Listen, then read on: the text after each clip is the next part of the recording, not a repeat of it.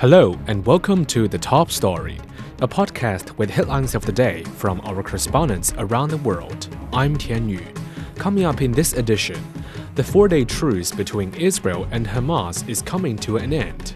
China is calling for joint efforts to restart negotiations on a trilateral free trade agreement in East Asia. And regional tensions over water are high in Spain due to heat waves and droughts. We start with the latest developments in the Palestine-Israel conflict. The 4-day truce between Israel and Hamas entered its final day on Monday. Hamas says it is seeking to extend the truce if serious efforts are made by Israel to release more Palestinian detainees. Israel says the ceasefire could be extended if Hamas continues to release at least 10 hostages a day. Sam Mannick reports from Jerusalem.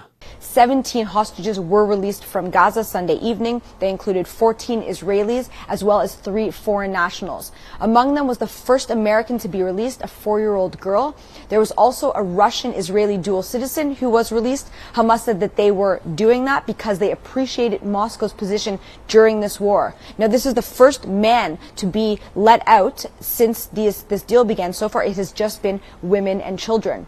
One of the elderly women who was released on Saturday was in very critical condition. She was taken directly to a hospital. The staff there said that she was the way she was because she was an elderly person who hadn't properly been taken care of.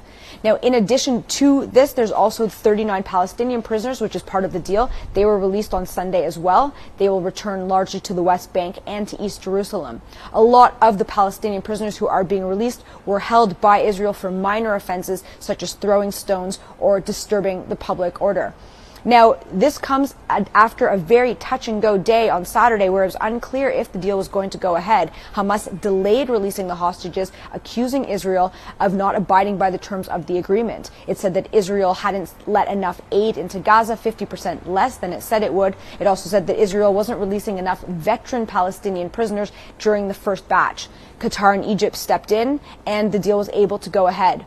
Now, most of these hostages are in hospitals within Israel receiving psychological first aid, as well as any treatment that they need and reuniting with their families. Little information has come out. The families haven't spoken that much, but there is some information starting to come out about what their time was like in captivity.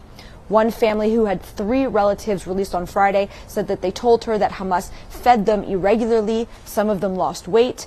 One of them had to sleep in a makeshift bed, putting together 2 chairs, and that they had to wait in line for hours in order to use the bathroom. Hamas has said on Sunday for the first time that it is open to extending the deal. Israel has also said it's open to it, but it hasn't clearly definitively decided if it's going to go ahead or not. What we know is that there's a lot of international pressure right now, specifically from Qatar and the United States, for this deal to be extended. Speaking to CNN on Sunday, National Security Advisor for the U.S., Jake Sullivan, said that the ball is in Hamas's court. What that means is that for each additional day that there is no fighting, Hamas would have to release 10 hostages. Qatar's Prime Minister also spoke to CBS in an interview on Sunday, saying he hopes the deal is extended. He said Hamas has to find the women and children, see how many they are, but that likely none of this is really going to happen until the 4th day, which is Monday.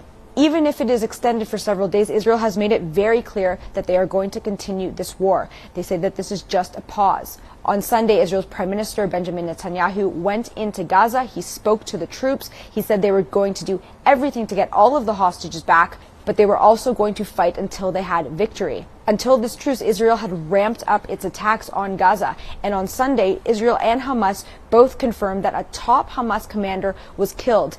He is the commander of northern Gaza. And as far as we know, he's the top Hamas militant to be killed so far in this fighting. Israel had tried several times over the years to kill him.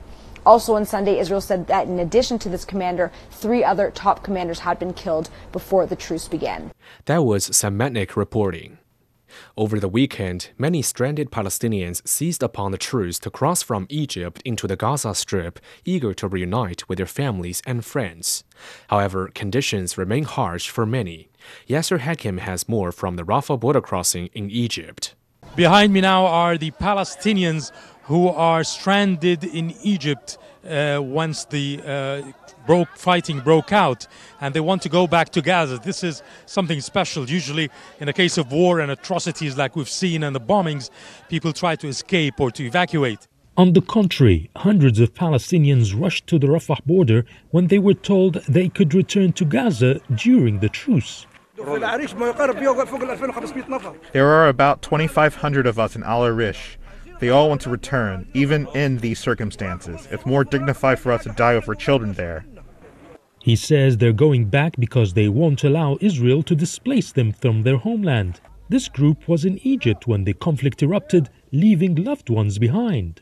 I was here for surgery after I was shot in my leg by an Israeli soldier, but the fighting broke out, so I stayed. I've been in Egypt for 60 days. There was a previously failed attempt to cross the border. We came to the border before, stamped the papers, and were ready to enter Gaza. But Israel bombed the border and we had to go back. The Gazans have been hosted by the Egyptian government in houses at the nearby Arish city. So the Palestinians here are ready and waiting to cross the border just beside us. And they know that they might not last inside Gaza for 2 or 3 days alive because the bombing has not differentiated between militants, women, children or elderly. As Omar leads the way into Gaza, he yearns to reunite with his wife and baby daughter. I'm so happy I'm going back, thank God. My whole family is there, but I lost all contact with them. It's a dark journey back for Omar, not knowing if his loved ones will be there to greet him, or maybe they're buried under the rubble of the stricken Gaza city. That was Yasser Hakim reporting. Turning to Asia, Chinese Foreign Minister Wang Yi has called on China, Japan, and South Korea to play a more proactive role in promoting regional and global development. He made the remarks as the foreign ministers of the three countries met in Busan, South Korea. Wang stressed that the three sides should focus on mutual benefit and win-win results, restart negotiations on a trilateral free trade agreement, and push for a free trade area of the Asia-Pacific. South Korea's Park Jin and Japan's Yoko Kamikawa spoke highly of the progress made in trilateral cooperation and expressed willingness for more substantive cooperation in various fields. The three sides agreed to create conditions for the China-Japan-South Korea leaders' meeting. Jack Barton has more. A weekend in Busan marked by 2 days of bilateral meetings between the foreign ministers of China, South Korea and Japan, all culminating in a meeting of all three neighbouring nations with a consensus to restore and normalise three-way cooperation to be furthered through a trilateral leaders' summit. These meetings were last held in late 2019 before being suspended due to deteriorating relations between Tokyo and Seoul, followed by the COVID-19 pandemic. China's foreign minister said despite the pause, all three had managed to deepen cooperation on issues ranging from the signing of a major regional trade deal to managing the pandemic. This reflects that the cooperation between the three countries has a deep foundation, strong demand, huge potential, and broad prospects. Wang added that China, Japan, and South Korea should play an active role in promoting regional and global development. Japan's foreign minister said she believed the trilateral cooperation greatly contributes to peace and prosperity, even at a time of many unprecedented challenges. Pyongyang's recent military satellite launch and cooperation with Russia was also discussed at the meeting. Park said the three ministers agreed to continue communication to help resolve the current tensions on the peninsula. That was Jack Barton in Busan. In China, the National Health Commission has responded to concerns over the recent surge in respiratory illnesses. It's feared the winter season could make the situation more severe as temperatures fall. Wang Mengjie has details from Beijing. Since mid-October, China has seen an uptick in seasonal respiratory diseases, especially among children. Pediatric hospitals are grappling with a record number of patients, prompting the Health Commission to issue guidelines for managing the surge. The Commission has directed localities to implement stratified care, enhancing the capabilities of grassroots facilities. Mild cases in children are encouraged to seek treatment at community clinics or under pediatricians at general hospitals. An expert highlights the vulnerability of elderly people to respiratory illnesses in winter, saying the reason is usually underlying disease. Vaccinations are the most important measure for the elderly against respiratory diseases. The elderly also need to pay more attention to temperature variations and humidity changes at home. Li also emphasized the importance of managing underlying diseases and maintaining a healthy lifestyle for the elderly. To beef up containment measures for the possible cases in the coming month, health officials stressed to use different sources of data as a part of the efforts to strengthen monitoring of and early warning against contagious diseases, while personal protection measures should be reinforced and vaccination campaigns targeting the elderly, people with pre-existing diseases and children should be intensified. That was Wang Mengjie reporting. Finally, in Europe, heat waves, droughts, and dried-up reservoirs are causing regional tensions over water in Spain. One province is providing a way forward by recycling almost 100% of its wastewater from surrounding towns and cities. Ken Brownie takes a closer look in the province of Murcia. They call it the Murcian miracle. This Spanish province may have the most arid land on the continent, but it's also known as the Garden of Europe, a leading producer of EU fruit and vegetables. It's a paradox made possible with water transfers from wetter regions and the reuse of water on a vast scale. Murcia gets more than 300 days of sun a year, making water a scarce and precious resource. That's why 98% of water is repurposed for agriculture. Here at Torre de Cotillas, the recycling plant helps fill huge reservoirs equivalent to 128 Olympic-sized swimming pools. The water is destined for surrounding farms, the quality constantly checked, and it's also become something of a sanctuary for some endangered species of birds. The water provides a lifeline in Spain's bone-dry Mediterranean southeast. Here, the agriculture industry employs around 100,000 people and is worth over $3 billion a year.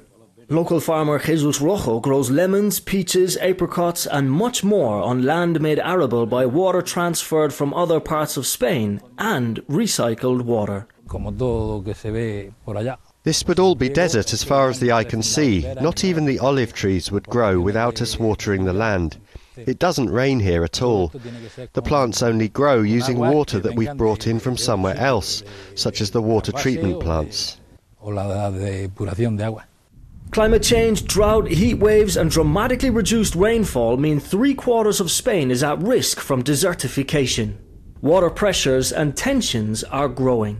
The treatment plants are mini oases providing 15% of Murcia's agricultural demands and are much cheaper than seawater desalination plants.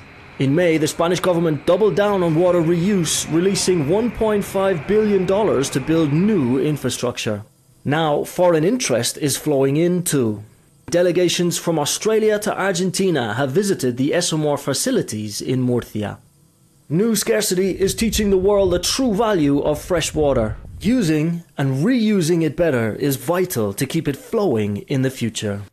That was Ken Brownie in Murcia, Spain. Recapping today's headlines. The 4-day truce between Israel and Hamas is coming to an end. China is calling for joint efforts to restart negotiations on a trilateral free trade agreement in East Asia. And regional tensions over water are high in Spain due to heat waves and droughts. And that's it for this edition of The Top Story, a podcast that brings you world headlines every weekday. For more news in politics, business, sports, and culture, you can subscribe to The Beijing Hour, a 1-hour podcast news magazine program. We welcome and appreciate all ratings and reviews. I'm Tian Yu. Thank you for listening.